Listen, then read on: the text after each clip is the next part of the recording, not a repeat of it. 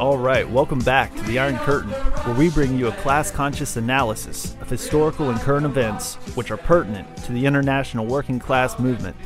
Now today we have a full house. We have the entire Iron Curtain podcast gang here. My name is FBK, and we're joined by none other than Comrade Keck, Danky Kang, and Angry Dumpster, and Tactical Spork. So today we'll be talking about Marxism versus the conspiracy mindset. To do this, we'll examine the history of conspiracy theories, as well as how conspiracy theories present a non-class way to analyze the contradictions in society, effectively giving the working class an easier and more simplistic way to conceptualize the rule of the elite. So to get this discussion going, we'll have Comrade Danky and Comrade Keck give a presentation on this. So to kick us off here, Danky, what are your thoughts on this topic? Yeah, so there's quite a few people out there who consider Marxism to be a conspiracy theory. And usually when they do this, they make the comparison with the Marxist concept of the bourgeoisie to the conspiratorial concept of the Illuminati. And to a casual observer, the Marxists claim that a small elite group of people control our entire society sounds an awful lot like the Illuminati.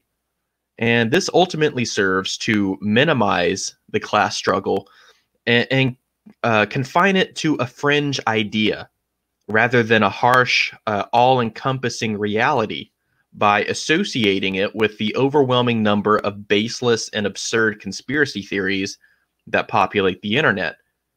Now, such a shallow interpretation of Marxism, that's relatively common, but even a bit of basic research into Marxism shows that Marx bases his ideas, first and foremost, in the dialectical and material struggle, something which is tangible and observable.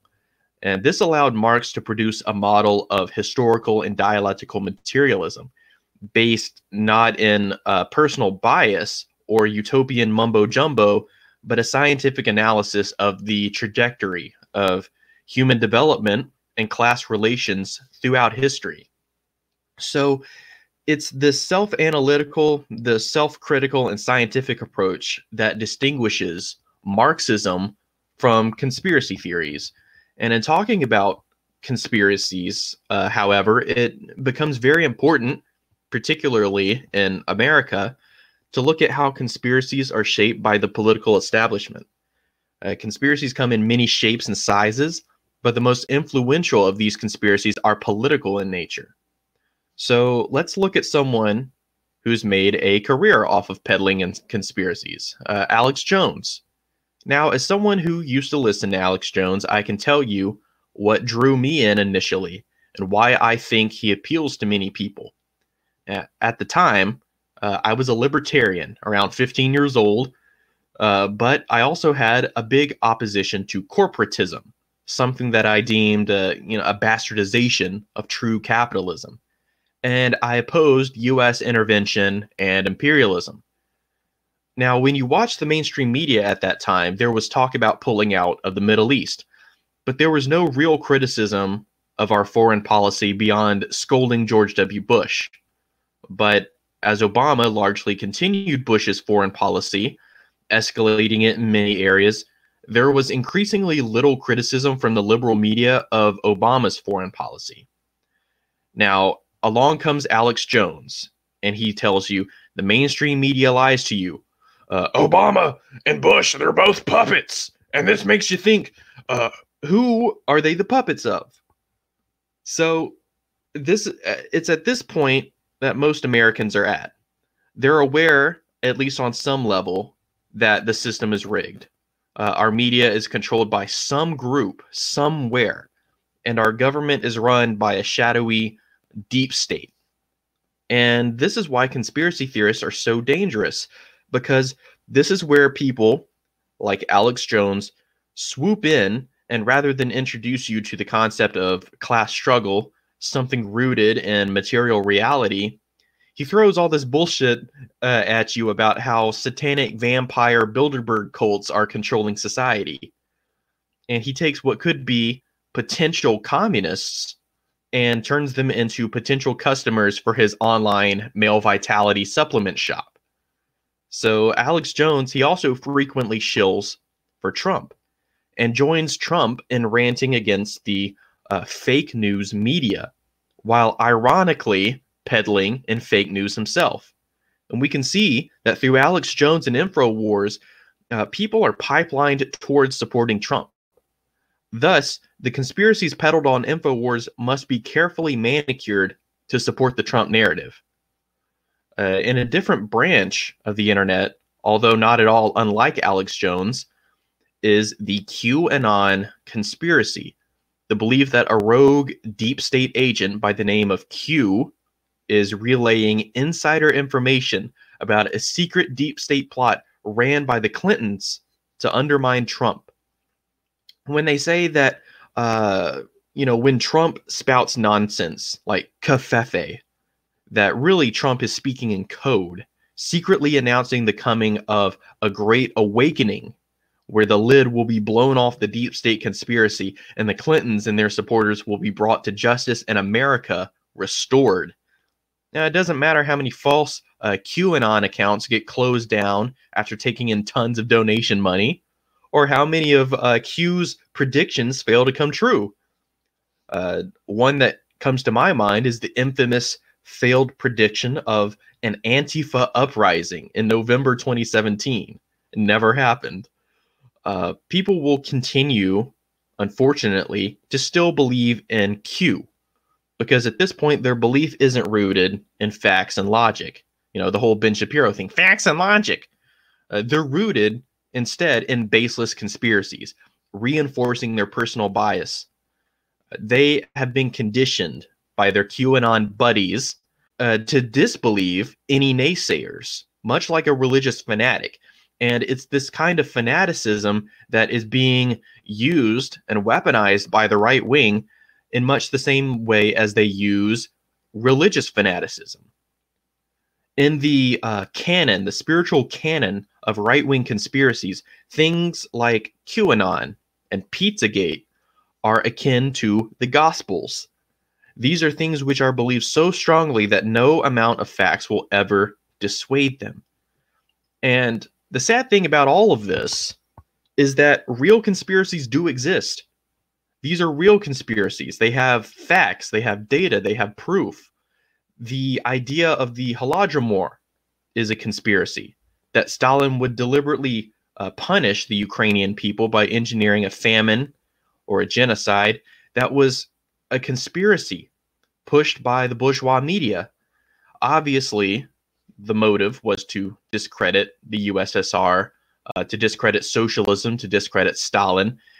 And yet you don't see folks like Alex Jones talking about this because it's politically inconvenient for him. In fact, Alex Jones peddles this lie too. So these, quote unquote conspiracy buffs who are ahead of the curve by buying into the most basic bourgeois propaganda, it's no surprise that these people are also libertarians, also known as anarcho-capitalists, the most pathetic bootlicking ideology to ever exist.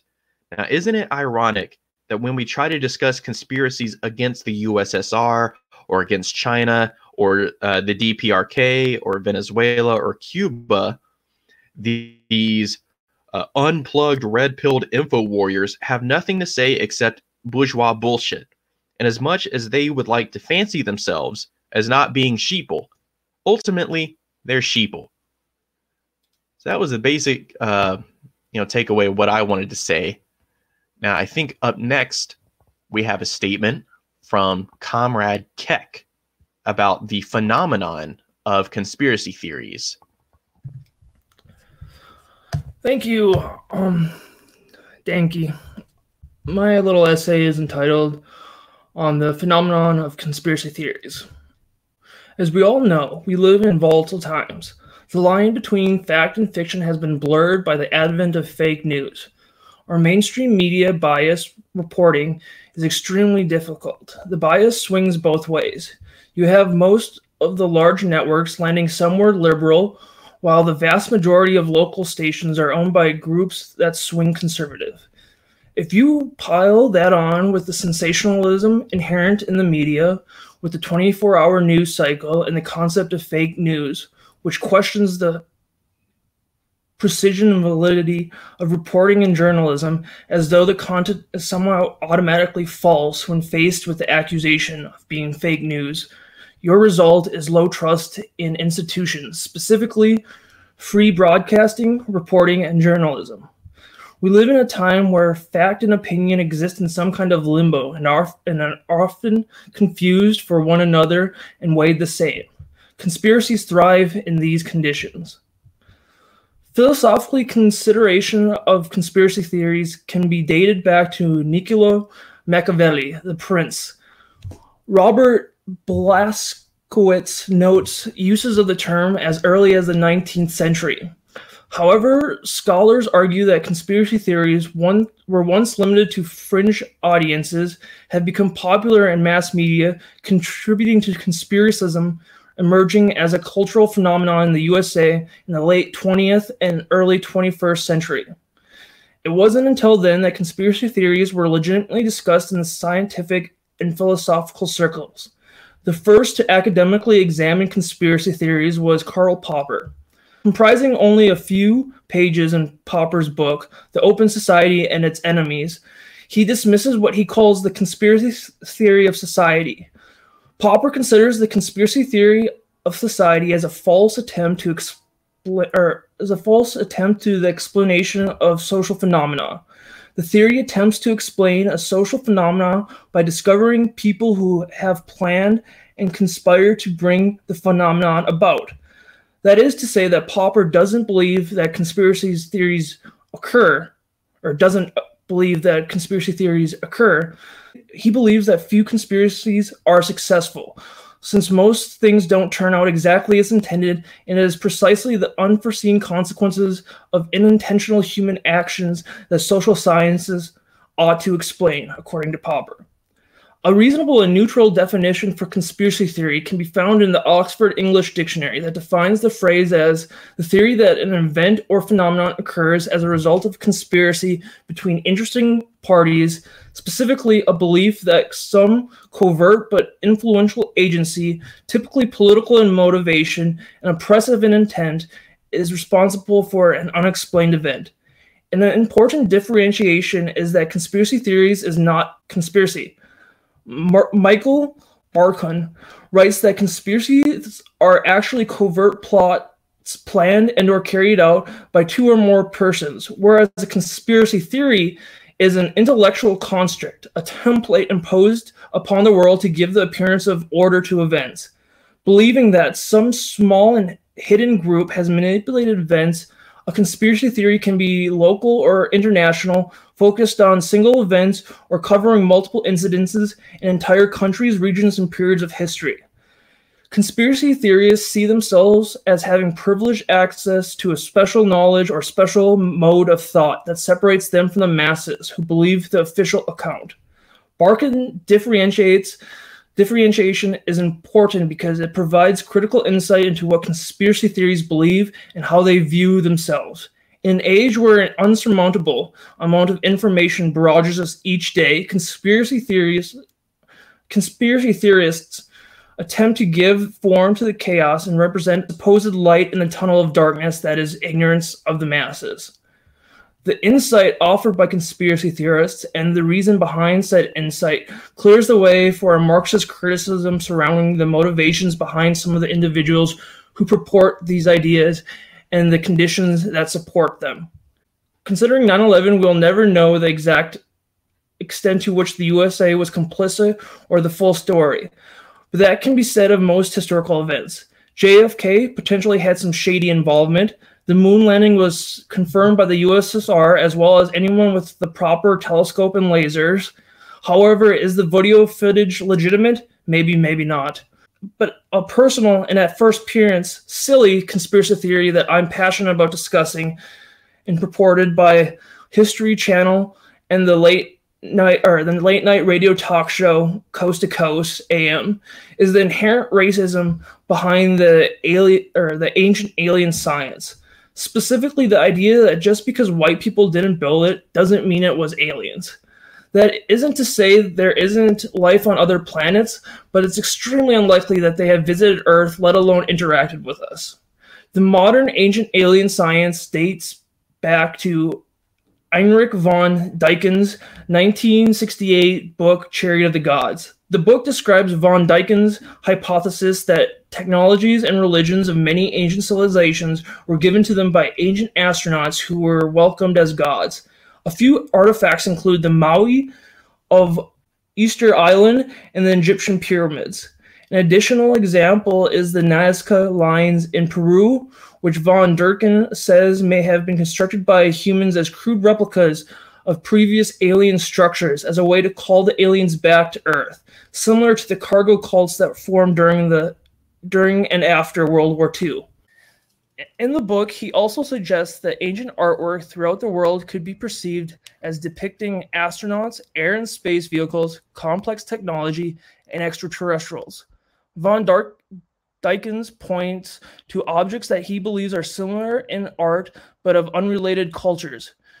A few artworks that he cites includes the ancient Japanese Doga figures, which he believes to depict astronauts in spacesuits, and the 3,000-year-old carving in ancient Egyptian New Kingdom temple that appears to depict helicopter-like machines. Lastly, the book concludes that the origins of religions, including the Old Testament of the Bible, are the human reactions to contact with alien races. Von Dyken thought that humans considered the technology of aliens to be supernatural and consequently aliens themselves to be gods. He inquires if the oral and literal traditions of most religions contain references to visitors from the stars and vehicles traveling through air and space. He says that these literal descriptions have changed through the passage of time. A few examples include the Ark of the Covenant and Ezekiel's vision of angels and the wheels. That said, there's a darker side to von Dyken's narrative. It is noteworthy that many ancient alien theorists focus on archaeological structures at sites within Egypt, Africa, South America, and North America, while supporting Eurocentrism through undermining the achievements produced by the natives of these locations. Here are a few quotes from Erich von Dykens that express some of his beliefs. The evolutionists say the man descended from monkeys, yet who has ever seen a white monkey or a dark ape with curly hair such as the black race has? Were the extraterrestrials able to opt between different races from the beginning? Did they endow different human groups with different abilities to survive in different climatic and geographical conditions? Today it is assumed that primitive man had dark skin. Was the black race a failure, and did the extraterrestrials change the genetic code by gene surgery and then program a white or yellow race? Nearly all Negroes are musical. They have rhythm in their blood. I quite understand that I'm playing with dynamite if I ask whether the extraterrestrials allotted specific tasks to basic races from the very beginning, i.e. programmed them with specific abilities. I'm not a racist, yet my thirst for knowledge enables me to ignore the taboo on asking racial questions simply because it's untimely and dangerous. Why are we like we are? Once the basic question is accepted, we cannot and should not avoid the explosive sequel. Is there a chosen race? Von Dyken concludes that if evolution existed, then the black race would have been the first to evolve. Since black people did not spread out across the globe, they did not evolve. Instead, according to von Dyken, the aliens established different colored people across the world for the educative effect. But where does the foundation for these beliefs come from? The basic tenets of alt archaeology and alt history are linked to the ideology and program of National Socialism. Although it would be inaccurate to say that the Nazis invented it. The Nazis shamelessly stole their beliefs in a pure Aryan race with a glorious ancient past and distinct genetic history from the transatlantic 19th century occult scene that had a heavy German influence. When Hitler gained power, this belief was institutionalized in the form of the Ancestral Heritage and Teaching Society, or, and I'm going to butcher this, Ahnenerbe. Ahnenerbe. Ahinbra, an archaeological research group founded by Heinrich Himmler and the Atlantis theorist Hermann Reith. Utilizing Ahinbra, the Nazis scavenged the globe in search of possibly supernatural relics holding hints of ancient Aryan glory. For example, after Nazis leaders read an Icelandic epic poem in 1938, Ahinbra, or the Institute, dispatched a team to Iceland for the purpose of discovering the lost Aryan civilization of Thule. One of the interests Nazis had in the Thule legend was its depiction of an ancient Aryan giants. Another more sinister instance of a conspiracy theory rooted in National Socialism, still espoused by right-wing pundits such as Jordan Peterson, Dinesh D'Spinoza, Ben Shapiro, Charlie Kirk, Rush Limbaugh, and Dennis Prager, under the guise of multiculturalism, cultural war, white genocide, and the destruction of Western Christian values, is cultural Marxism. Cultural Marxism refers to a far-right anti-Semitic conspiracy theory which claims that the Frankfurt School is part of an ongoing academic, mass media, intellectual effort to undermine, replace, and destroy Western culture and values. According to the theory, which its contemporary usage emerged in the late 1990s, the Frankfurt School and other Marxist theorists were part of a conspiracy to deconstruct Western society by subverting Christianity and traditional conservatism, utilizing multiculturalism, 1960s countercultures, progressive politics, and political correctness. In the USA, the most substantial institute support for the theory of cultural Marxism comes from Heinrich, Lind, and their Free Congress Foundation, or FCF. The FCF, wrote Lind, was the first Washington-based conservative think tank to develop a new cultural conservatism aimed directly at the cause of America's cultural decline. Paul Reich, one of the co-founders of the FCF, plays a significant role in the popularization of the theory. Weyrich is associated with American religious fundamentalists and paleo-conservatism. Circa 1998, at the Conservative Leadership Conference of the Civitas Institute, Reich published a speech in his Cultural War letter. William S. Lynn, at the request of Reich, wrote a short history of his concept of cultural Marxism for the Free Congress Foundation. Lynn identifies the presence of openly gay people on television as proof of cultural Marxism and claims that Herbert Marcus considered a coalition of students, feminist women, blacks, and homosexuals as a vanguard of cultural revolution. Over the past 3 decades, Heinrich has been crucial in the development of the right's most influential institutions. He helped establish the Heritage Foundation, now one of the most powerful think tanks in the country, with funding.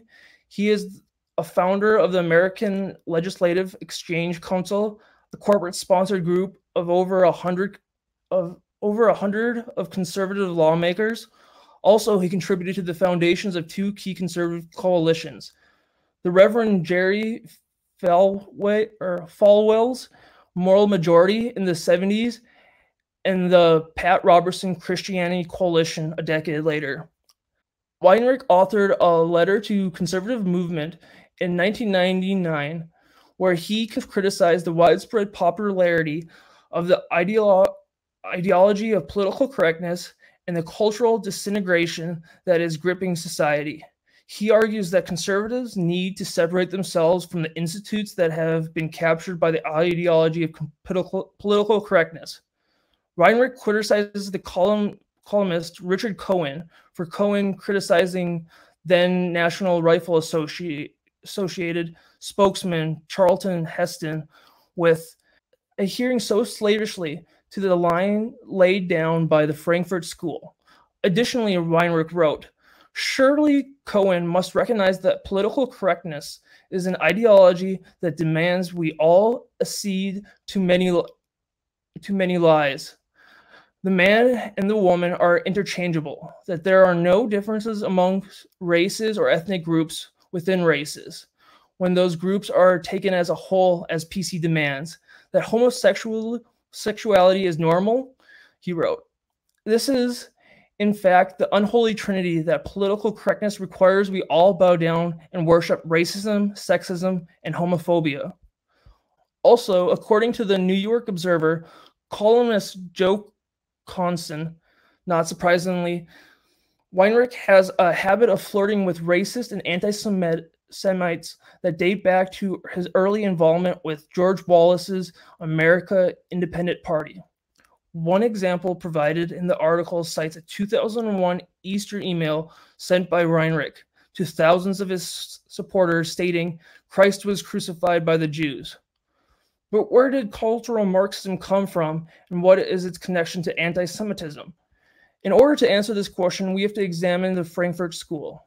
The Wikipedia article says, the Frankfurt School is a school of social theory and critical philosophy associated with the Institute for Social Research in Goethe University, Frankfurt. Founded in the Weimar Republic 1918 to 1933, during the European interwar period, 1918 and 1939, the Frankfurt School comprised intellectuals, academics, and political dissidents who were ill-fated to the contemporary social economic system, capitalist, fascist, and communist of the 1930s. The Frankfurt theorists proposed that social theory was inadequate for explaining the turbulent political factionalism and reactionary politics occurring ostensibly liberal capitalist society in the 20th century. Critical of capitalism and of Marxist-Leninism as philosophically inflexible systems of social organization, the school's critical theory research indicated alternative paths to realizing the social development of a society and nation. Now, how does that Frankfurt School factor into Nazism? Well, because the school was located in Germany. The Nazis, running wild with anti-intellectualism and spinning the myth of Jewish Bolshevism, leading to many accounts of political violence. The founders, having a sizable Jewish population, decided to first move from Frankfurt to Geneva and then to New York City in 1935, where the Frankfurt School joined Columbia University. Jewish Bolshevism, or Judeo-Bolshevism, is the anti-Semitic and anti-communist allegation that Jews were responsible for the Russian Revolution in 1917, and that they held primary power amongst the Bolsheviks who led the revolution. Joseph Goebbels, Hitler's propaganda minister, in 1935 at the Nazi Congress, presented a speech entitled Communism with the Mask Off, listed evil Jewish Marxists from Karl Marx to Ferdinand Lassalle, Leo Trotsky, Karl Radek, and Rosa Luxemburg. Goebbels said it was the Jews who discovered Marxism. It is the Jews who, for decades past, has endeavored to stir up world revolution through the medium of Marxism. It is the Jews who is today at the head of Marxism in all countries of the world. Only in the brain of a nomad who is without nation, race, and country could this Satanism have been hatched. The Jewish people were largely considered outsiders, living mainly in Europe's large cities. The German Jewish philosopher Hannah Arendt emphasizes how Marxist internationalist ideas found appeal for East and Central European Jews in an essay. Arendt reasoned that because Jews had no true homeland, it was easier for them to accept the notion that the fatherland, the working class, is the socialist movement. So, like many conspiracy theories, the idea of Jewish Bolshevism started from a minor truth. The Nazis and other anti-communist right-wing organizations and movements used this to create the narrative of an international conspiracy, depicting the Jewish people as traitors ready to stab their own country in the back. However, in this Nazis version, this led to the stab in the back myth, the convenient claim that Germany wasn't bested on the battlefield in World War I, but stabbed in the back by Jewish saboteurs and other fringe groups of society. Although in reality, the war was lost due to a two-front war long before the fall of 1918, when German soldiers raised a mutiny and initiated the brief German Revolution, and consequently the waves of murders that followed, including the death of Rosa Luxemburg. At the root of it, many internationalist conspiracies, such as the New World Order, the Rothschilds, the Illuminati, the global Kabbalists, can be traced back to the Jewish Bolshevism and subsequently the stab in the back myth. Rampant conspiratorial thinking is the product of modern times. The base, as in the economy, the means of production, and our relation to production has grown so complex no single individual, or perhaps even group of individuals, can possibly understand all of its many intricacies. The inability to entirely grasp these concepts breeds a fertile ground for conspiratorial thinking in regards to the base and superstructure, i.e. art, family, culture, science, education, politics, media, etc., etc. Concurrently, with the onset of global communication networks such as the internet, the task of disseminating these ideas is only made easier. Bad faith actors with the appropriate means are able to rehash these conspiracy theories from grains of truth in order to advocate and advance their class interests and create class division by jeopardizing class solidarity. This isn't to say that all conspiracy theories are false and menacing, but a wary examination is always necessary. Extraordinary claims require extraordinary proof.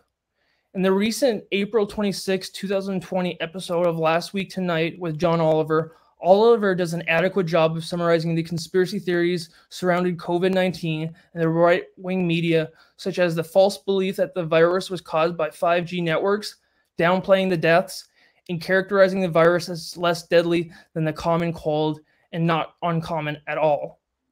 He goes on to say that Rush Limbaugh has been pushing his four corners of deceit for years, which include government, academia, science, and media, which he appropriately notes that these are the four most important groups to listen to during a public health crisis.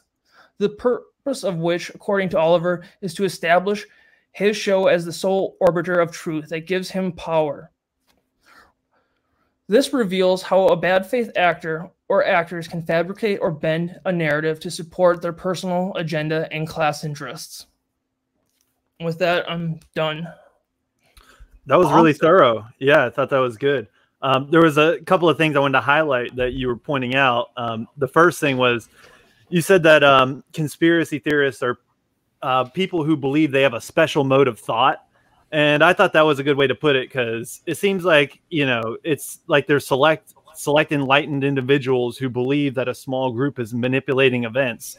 And it's like these conspiracy theorists, they always have this mindset that they're like misplaced geniuses or something. So that is something that's like, I don't know, you see a lot.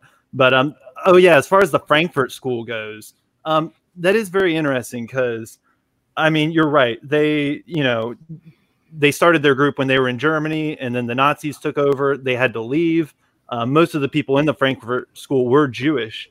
But as you correctly pointed out, they didn't accept like Marxism, Leninism. They thought it was more of like a cultural movement that would happen. And they kind of helped like spawn what like people call the New Left. A lot of their ideas are like the founding of that kind of movement. So it's not really a surprise that like government agencies started, funding like the Frankfurt School and like help get their publications out, because it was moving people away from like Leninism. And they were like, oh, it is like a cultural thing that we need to, start fighting for. So it is interesting that like, I don't know, when you talk about conspiracies, it becomes more complex, because like I said, the government was like actively helping, Herbert Marcuse and like people like that, like get their information out. But there was a lot in there. So I'm curious what everybody else thought about that. One thing I'd like to say first was that the Frankfurt School kind of focuses on critical theory rather than Marxist-Leninism or Marxism. And critical theory does incorporate some Marxist ideas. For example, I can't remember the theorist's name, but he was he did like some of Gramsci's work, and he used that to support his ideas that those classes that those people that I mentioned would lead a cultural revolution as the vanguard. Yeah. Awesome. Yeah, I thought there were a lot of really cool ideas going on there. And one thing I think that distinguishes the Marxist perspective from the conspiracist perspective that I think FVK was talking about was the idea that like we as Marxists don't believe that there's just a tiny group like a secret council meeting or something that is running the entire world. Like with the ruling class is not a monolith that all have Right. the same exact interests, the same exact motivations.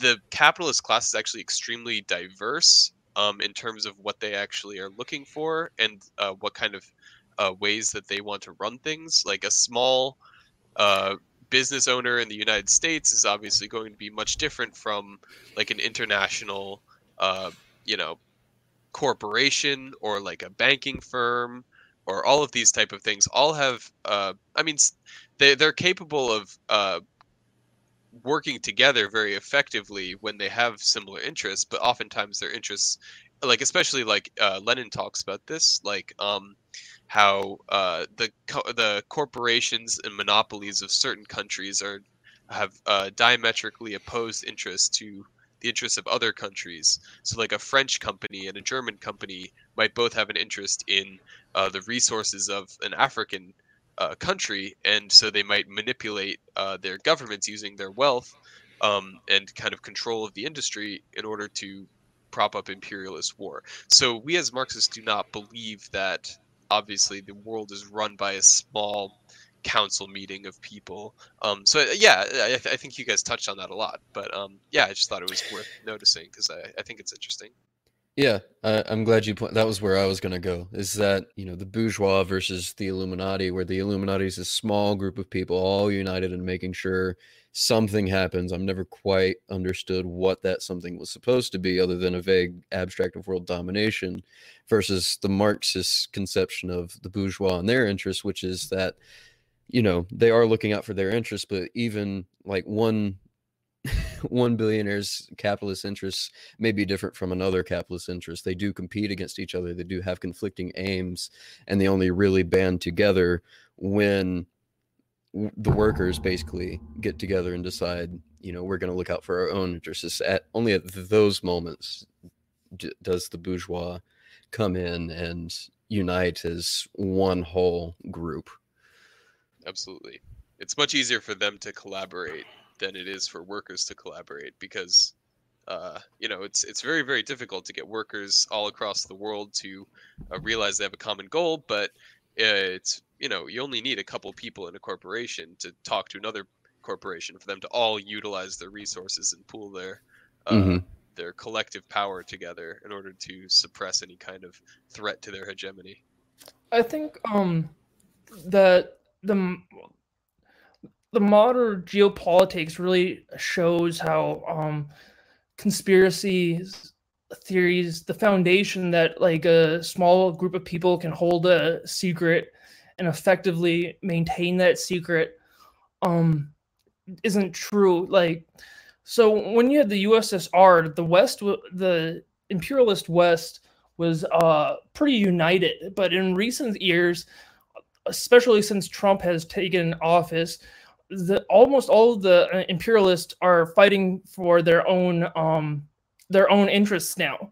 For example, the Trump wants the EU to fund more of its military, and the EU agrees with this assumption. And there are people in the EU that are saying that we need to create our own military force. For example, France and Germany a little bit, but people are still hesitant for Germany creating a military.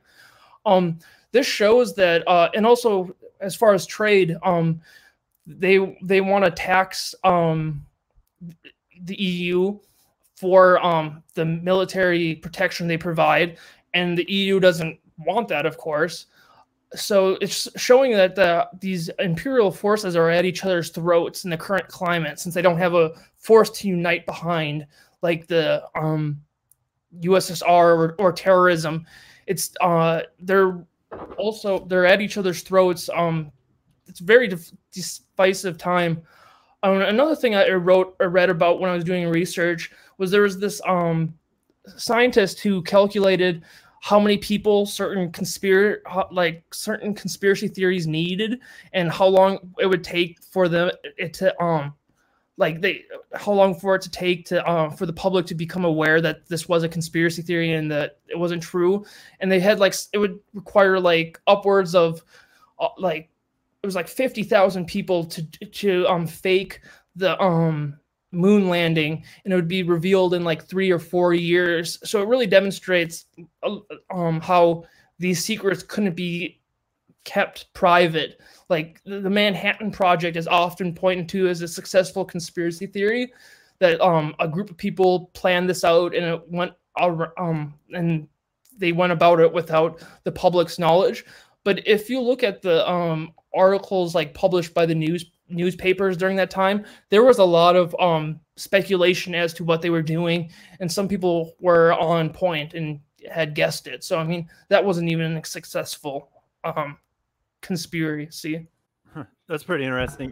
One thing we were talking about, I heard you guys discussing, was warring factions in the bourgeoisie itself. And that's where I think, I don't know, our mode of analysis, kind of shows, a more realistic opinion of what's going on. And you're right when saying, we can see this especially stark right now. Recently, Trump was on stage talking about how the globalists are to blame. And he's starting to use rhetoric like that again. And yeah, so there's obviously the monopoly style bourgeoisie who very much wants to control things and keep things maintained so they can keep the system running as is. But then there's the petty bourgeois element who more wants to deregulate and go just try and rake in profits for themselves, since these monopolies are have more control over it.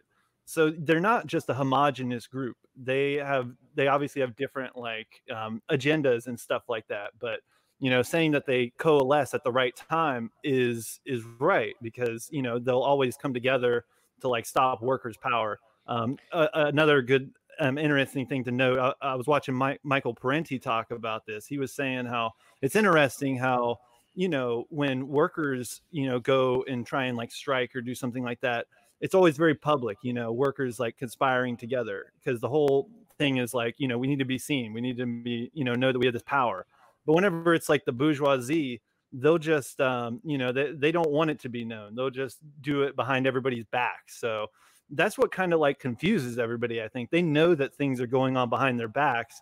They think that it just has to be as simple as an answer that they're just all on the same page. But right. Yeah, that was one of the big points that I wanted to drive home with my segment, is that there is a baseline skepticism as to the validity of the media, the validity of the government. Are they lying to us?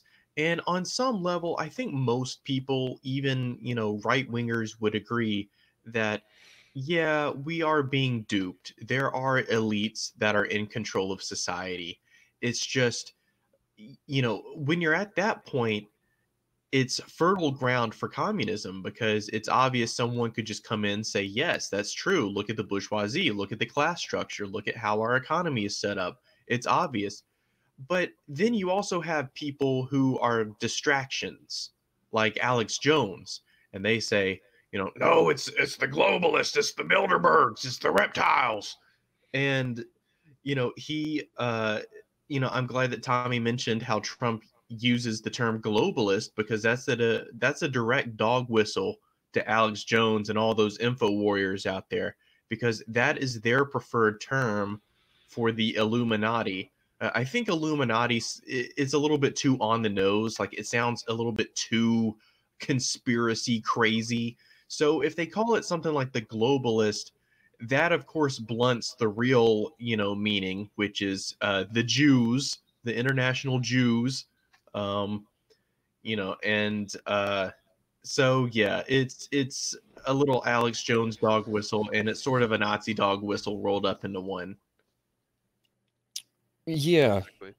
yeah. And talking about everyone knows they're duped that's usually where a lot of these conspiracies come from, is everybody knows that something is off. They just can't figure out what exactly it is, and they lack the education or the answers amongst themselves to come up with a legitimate one. That's how you get ancient aliens.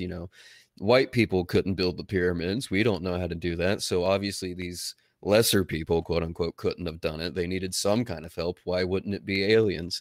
All these, politicians that look psychopathic in all of their fucking photos, they must be lizard people Right. because they just don't look human. Like, the answer obviously isn't those things, but they're picking up on these little signs that, like, something doesn't make sense, and they just run with it in a completely nonsensical direction. And historically, fascists and what would you call them? Bad faith actors, as I think we've referred to them already, who are Yeah. looking after their own power, will exploit this ignorance amongst the general populace for their own goals, in order to Right. turn them against each other, against the people who would like to help them, like us Marxist-Leninists.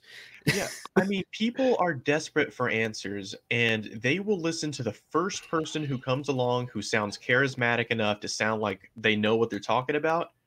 And if they will give them a convincing enough pitch, I mean, Alex Jones, his radio show, it's it's every day he is on the radio, on the internet, making podcasts, making videos, and he pretty much runs his own like news network now, uh, and it provides these people a 24-hour feedback loop where they don't know what to think. So I'm going to go to InfoWars and I'm going to look at what Alex Jones says, and he will tell me what to think. And it's that sort of mentality. That's why in my segment I compared it to religious fanaticism, and the right wing likes to utilize religious fanaticism and weaponize it in the same way that they utilize and weaponize conspiracy theories. And I think the Yeah. Trump presidency has done that probably better than any other right wing presidency in American history. And speaking of religious fanaticism, I don't have specific stats on this, but I would not be surprised at all if there's a direct correlation between extremely pro-capitalist right-wing countries and prevalence of conspiracy theories, because often for a Absolutely. lot of people who are raised in an extremely pro-capitalist environment, they see the market and they see capitalism as essentially infallible, essentially like this perfect system that is somehow just being corrupted in different ways. Like every time you talk to someone who's extremely pro-capitalist, they'll always claim credit for the amazing things the market has done. But then whenever you point out any sort of problems that come about, like if you talk about like the financial crash of 2008 or something, they'll immediately say, "Oh no, actually, we're not in real capitalism. We're living in corporatism. We're living in like a Exactly. state managed sort of semi-socialist, semi-capitalist kind of weird in between area where you have like basically it's mostly socialism right when it doesn't work, right? If they always criticize socialism for this, but actually like the invisible hand is almost like this kind of divine thing that they can't really fully ever understand or control, but it's somehow like if you fail in capitalism, it's always on you. Capitalism did not do this to you. You failed capitalism, right?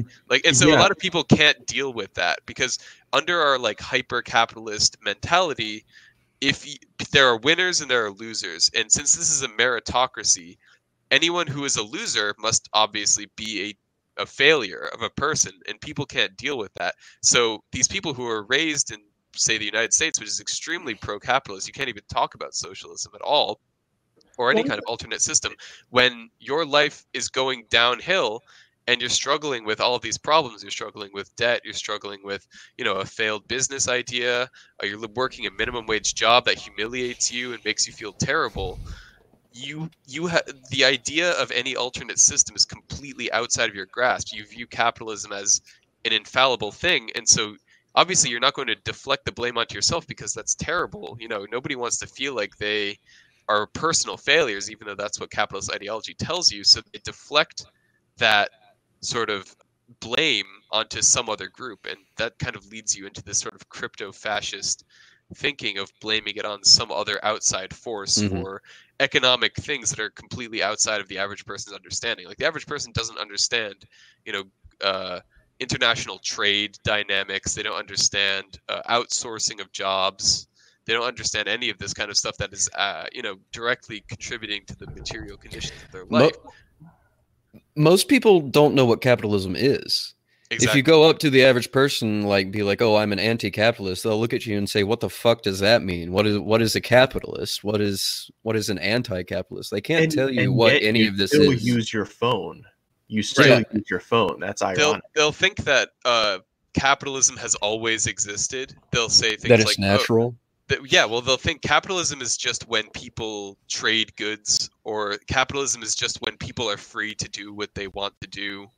Capitalism is, it's just a system where no barriers are put up around people, things like that. Like, weird, abstract, extremely idealistic interpretations of capitalism that have no real grounding in reality whatsoever. It's a perfect example of idealism. No, they don't actually look at what the relations of capitalism is. They'll think people in the Middle Ages were living in capitalism, which makes absolutely no sense. Well, because they had markets, so it must have been capitalism, because capitalism is markets. Of course. It is. That's it. And they always refer to it as crony capitalism, when it's not exactly. They think it's somebody taking advantage of the system. But just to kind of expand a little bit on what we're talking about here. Joe, he gave a good definition for what a conspiracy theory is versus, a real life conspiracy.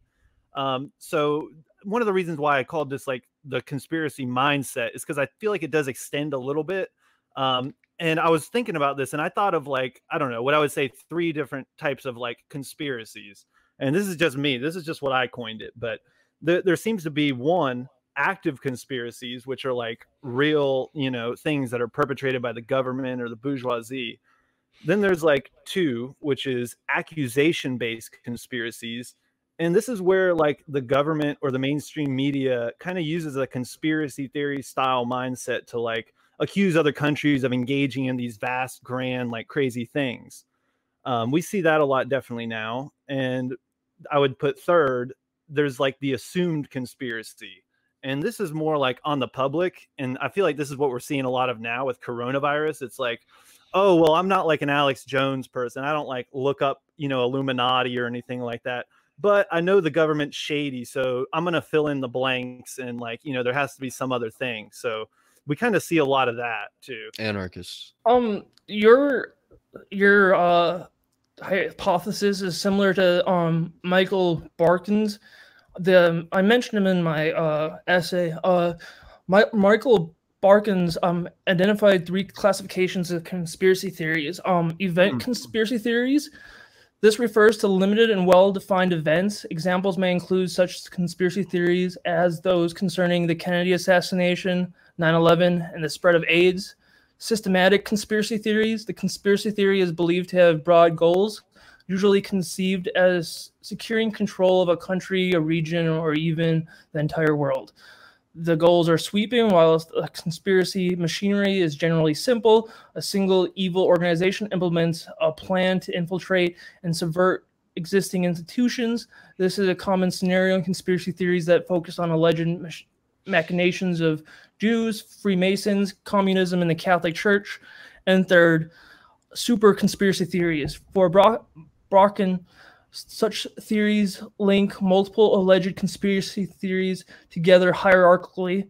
At the summit is a distant but all-powerful evil force. He cites examples are the idea of David Icke and Milton William Cooper, who I have no idea who those are, but that's what the Wikipedia says.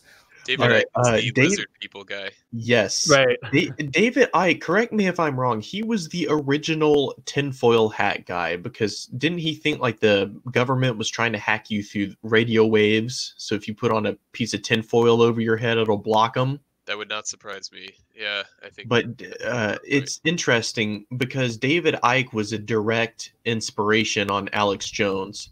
And you're right, he was the lizard guy. And Alex Jones, he tried to like distance himself.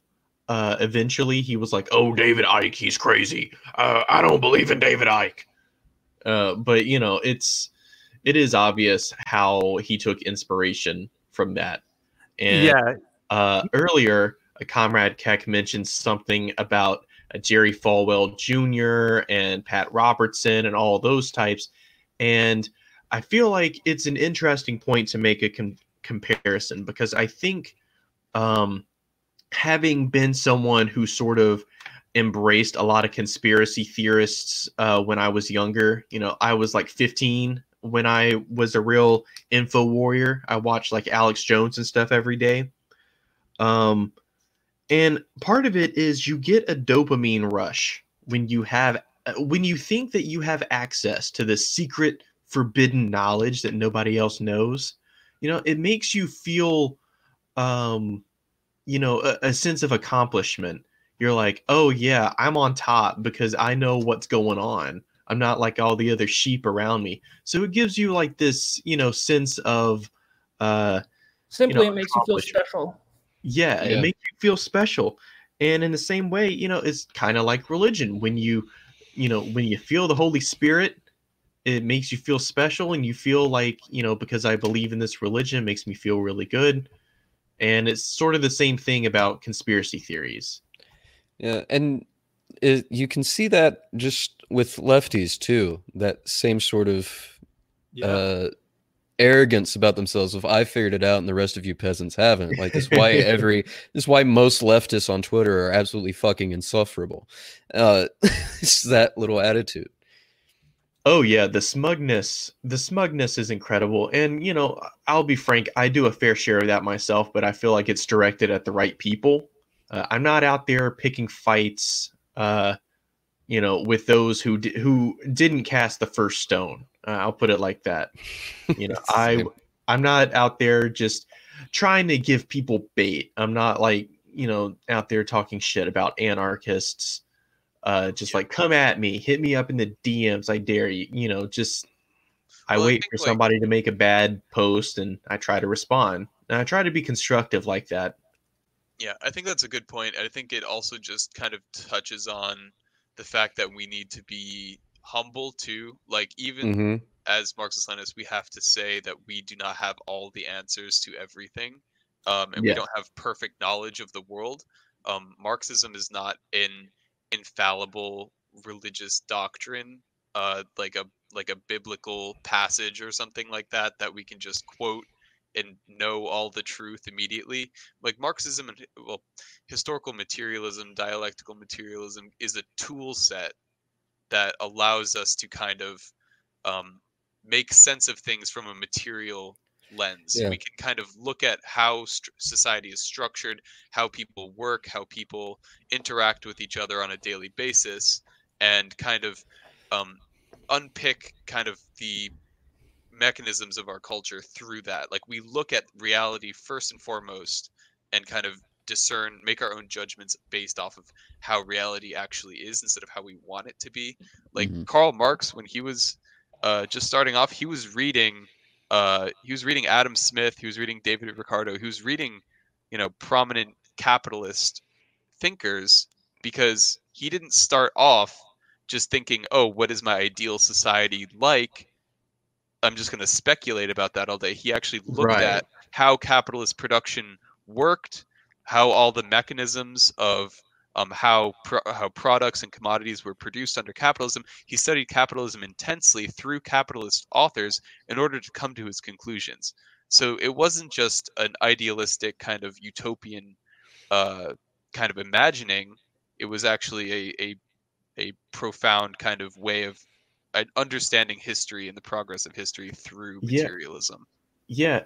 It's interesting researching Marxism coming from like a science perspective, because I'm a undergrad science student, and the first thing they tell you to do is you need to make observations. Hmm. The scientific method begins first and foremost with observations. Then you try to formulate a hypothesis, and that's exactly what Marx did when he was and Engels did when they were writing their theoretical works. They said, this is how capitalism works, this is how it relates to the class system, this is how it relates to historical development, and it's all intertwined. And it was in that process they get to like step 3, which is you make a theory. And once the theory has been developed, you can then make predictions. Once you've formed a model, you can make predictions on what will happen. And so it's from that Marxism derives its value. It provides a theoretical structure for which you can analyze your society. You can understand the class systems, the dynamics at play, and the economic role in society, and how it all relates ultimately to historical development. And Marx's theories actually, I mean, a lot of his theories actually were proven to be incorrect. He was not a prophet. He was not, capable of absolutely predicting everything that was going to happen. Yeah. But that's why I think reading theory is so important. Like, people start off on the left with very idealistic notions, and they'll criticize past socialist projects for different mistakes that they made and things like that. But I think one of the most important things about reading theory and looking at history is a lot of the debates and a lot of the theories that people on the left today have actually been tried before in the past. People have brought up these theories in the past, they've tried them, and for certain reasons, they didn't actually work out. But oftentimes we're completely disconnected from that history and that kind of experience in our modern world, because it's not taught to us at all. So you end up with people kind of just coming into the whole scene thinking that they know everything right off the bat, and not really even knowing anything about any of these past things. So they're essentially going in blind. That's why you need to learn from history, and you need to learn from thinkers in the past who actually may have thought similar things to you, but were maybe disproven and had to actually change their hypothesis and their theory. Yeah, I mean, it's like when you get some people talking, it's like, they almost sound like they want to just go off and like create their own ideal society. And it's like, well, I mean, like guys like Robert Owen have done that before, and it's like a lot of these things have been tried, and a lot of times they don't understand that. But, It'll be different this time. Yeah. Something with me, like we're talking about our mode of analysis and how we like view the world and everything. And for me, I used to be like a conspiracy theory type person too. And I was like in early high school. And, for me, what kind of annoying was like, as it went on, eventually I felt like I kind of hit like a wall. Like I was like, okay, I mean, these people are evil. They want to do bad and they're colluding with each other, but it just didn't really go anywhere. So I kind of like hit a rut with it where I couldn't learn anymore. And that's what I found like interesting about Marxism later on. Cause I was like, okay, this is like, admitting that there's like an elite group, it kind of, I was able to see some of the things, but, obviously after like learning about it much more, I was like, okay, this is something that can be like studied on for a long time. It can be built. It will change as time goes on. So it seemed a lot more flexible. It's a lot less rigid than just like accepting like conspiracy theories. So that was just like, what I experienced personally, like going from conspiracy mindset to like, actually trying to like take time to read things and like analyze the world.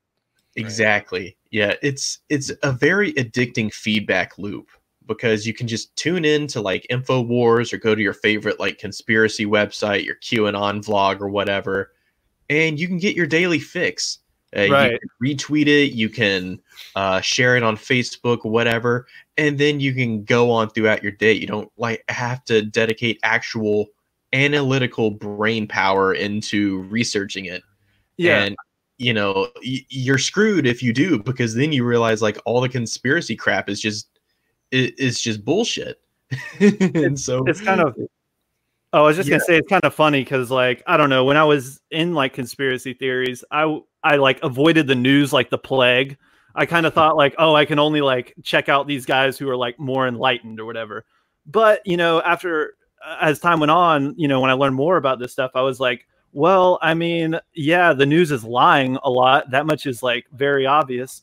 But I mean, we got to like analyze what we got, and we can't just write off everything. So that's something that the conspiracy folks do a lot too. They won't like even bother with like, I don't know, messing with any mainstream media at all. That's something I try to address in my essay. Like right now, we live in a time where you can just accuse any source of being fake news, and you can just dismiss it without having to actually go through the material, as in like analyzing their claims. So, for example, like if you present an article that disproves something or says something about race or something, people are like, oh, that's fake news. That's just biased. It's like Kim Jong-un isn't dead. Yeah, it was like, well, just because it's biased doesn't mean. Well, I don't know if that necessarily highlights my point, but I'm trying to say is just because something is biased doesn't mean it's wrong.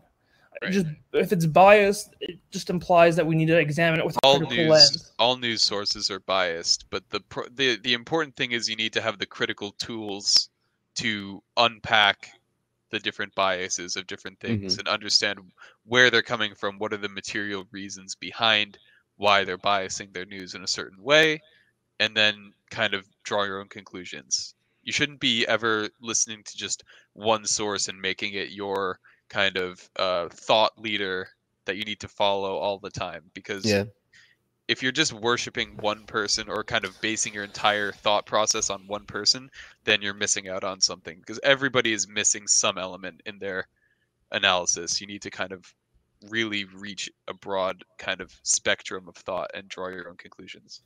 And to be fair, like most conspiracy theorists, they don't just listen to like one dude. It's a continuum. You'll listen to Alex Jones, you'll listen to Jordan Peterson, you'll listen to Stefan Molyneux, this person, that person, the other person. And there is a lot of overlap between Alex Jones, like Info Warriors, and QAnon folks. I mean, and then you have like end of days, crazy religious fanatics, folks like that. And so, yeah, I mean, it's a giant continuum. And usually what it revolves around is the use of certain buzzwords. So, they'll find themselves following and subscribing to people who rant against the globalist, or they talk about like, how the Bilderbergs control society. So there are certain buzzwords that they all use to, sort of signal to one another like, hey, I'm in on it. I know what's up. It's like the fool's gold version of class consciousness. It's like a pseudo class consciousness that exactly people kind of leap on without really knowing. So yeah, to that end, I think it's extremely devastating towards the working class here in the United States. And even if these conspiracies aren't being funded by the bourgeois, it ultimately, I think, serves to their benefit because it distracts so many workers with all this bullshit. It prevents them from putting the real puzzle pieces together and uncovering like class consciousness. It's pretty bad. Yeah, their motivation is, as we said, bad.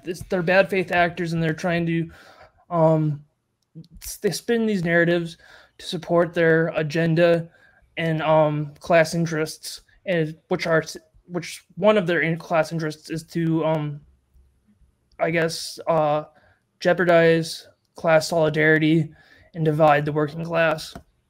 Yeah, you never see rich CEOs and millionaires subscribing to these conspiracy theories. It's always the working class, people who are kind of at the lower rungs of society, people who are down on their luck, who are really into this kind of thing, which I think kind of shows that it's indicating that there's a material kind of lack that these people have that's kind of driving them towards looking for answers.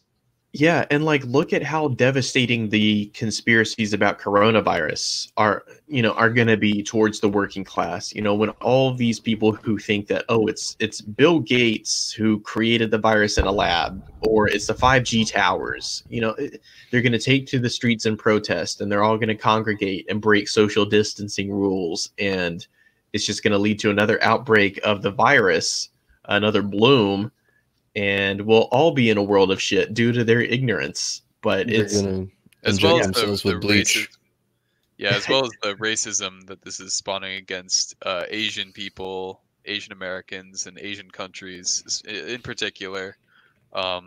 Just pretty devastating kind of move towards xenophobia and kind of pre-fascism, I would say, in terms of how much other countries are being demonized for our own country's absolutely abysmal failure to address even the most basic elements of this coronavirus. Yeah.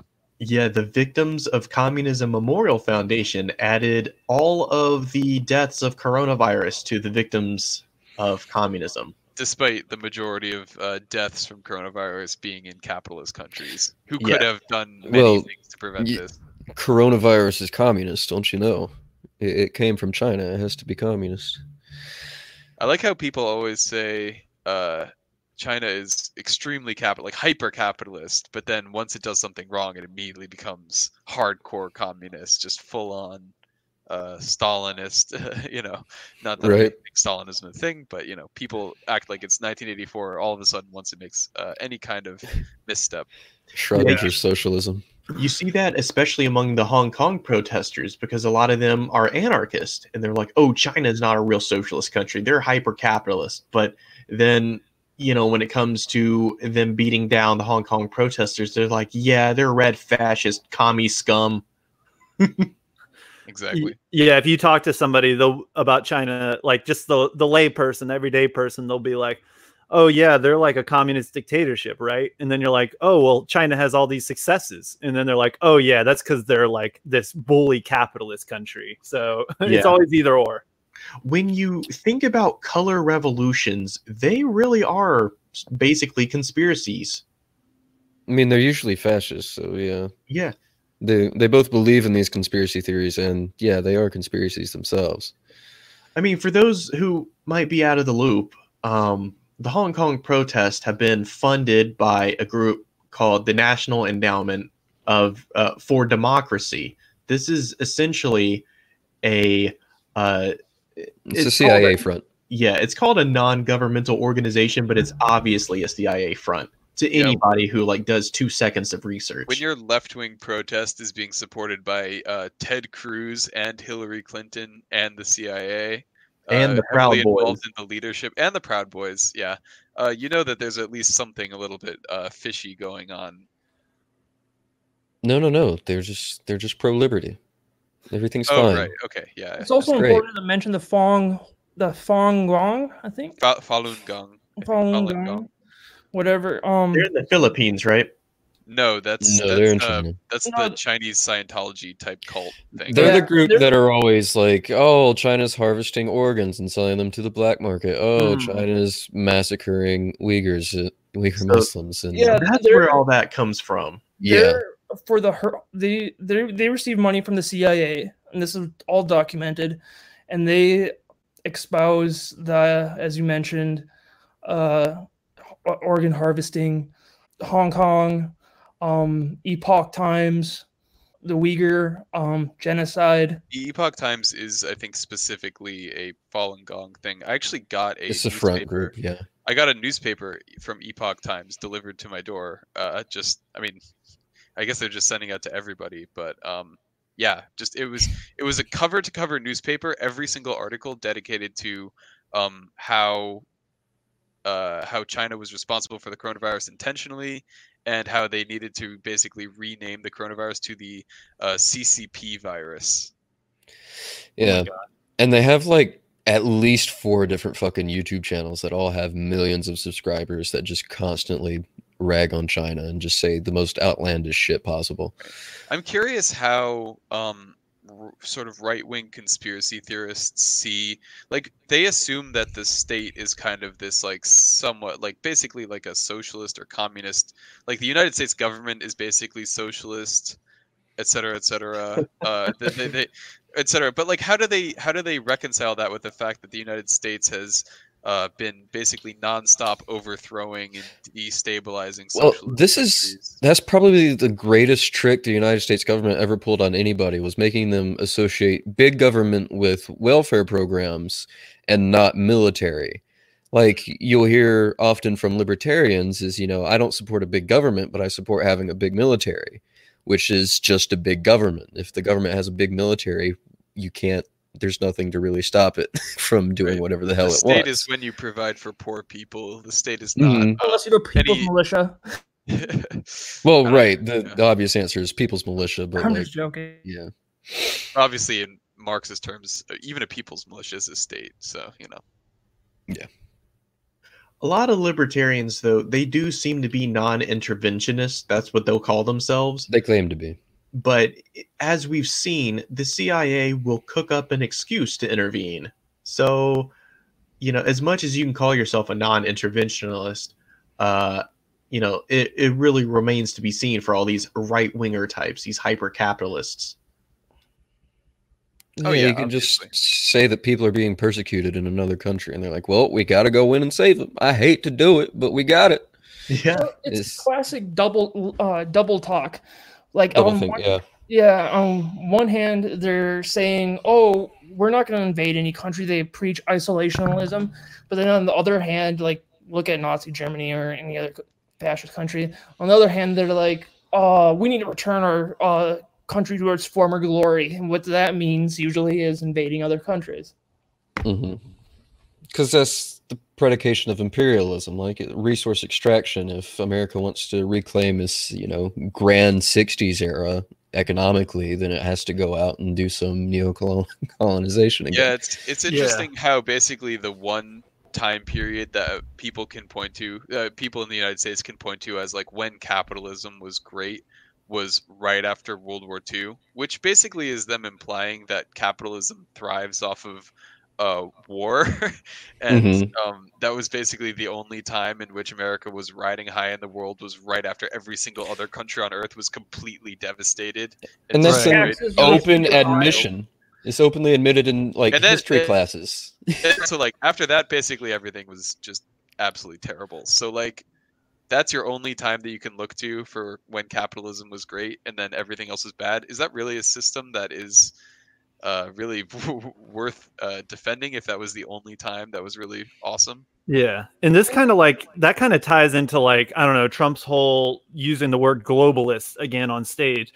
Because it's like, there's something going on here. Because it's like, on one hand, he's saying, oh, we need to bring jobs back to the U.S. And he'll say things like, we need to reinforce our supply chains. But it's like, at the end of the day, it's like, we know that, imperialism is a necessity for them to keep the system running. So it's like, is Donald Trump really going to go through all that work to bring jobs back to America? What would that actually imply? You know what I mean? Well, so it's like, he has to be like the point where he's lying. Huh? From a materialist perspective, we know that companies are motivated purely by profit. They need to be getting constant increasing rates of return on their investments. So of course, they're not going to just be shamed into coming back to the United States to, help American workers if it's not profitable for them. I mean, nobody from a Marxist perspective would ever think that Trump would just be able to single-handedly turn the forces of global imperialism and third world exploitation around and just completely bring back the glory days that were actually the exception. Like the glory days of the 1950s were the exception to the rule, not just some uncorrupted time. Well, I want to speak to the supposed glory days. What people don't understand is that the supposed glory days of capitalism, what caused that? Well, first you had the plan, America, and this is something I say when anyone says that a planned economy doesn't work, is essentially America was essentially had a planned economy during World War II, and it functioned really well. They were getting all their tanks and whatnot that they needed for the war. And after the war, you had a devastated Asia, and you had a devastated Europe.